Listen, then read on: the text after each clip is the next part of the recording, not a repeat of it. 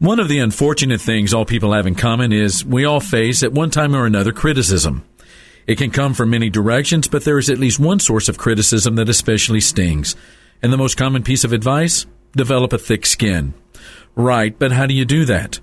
I would suggest the skin begins to thicken a bit when we look in the mirror and realize we're not perfect.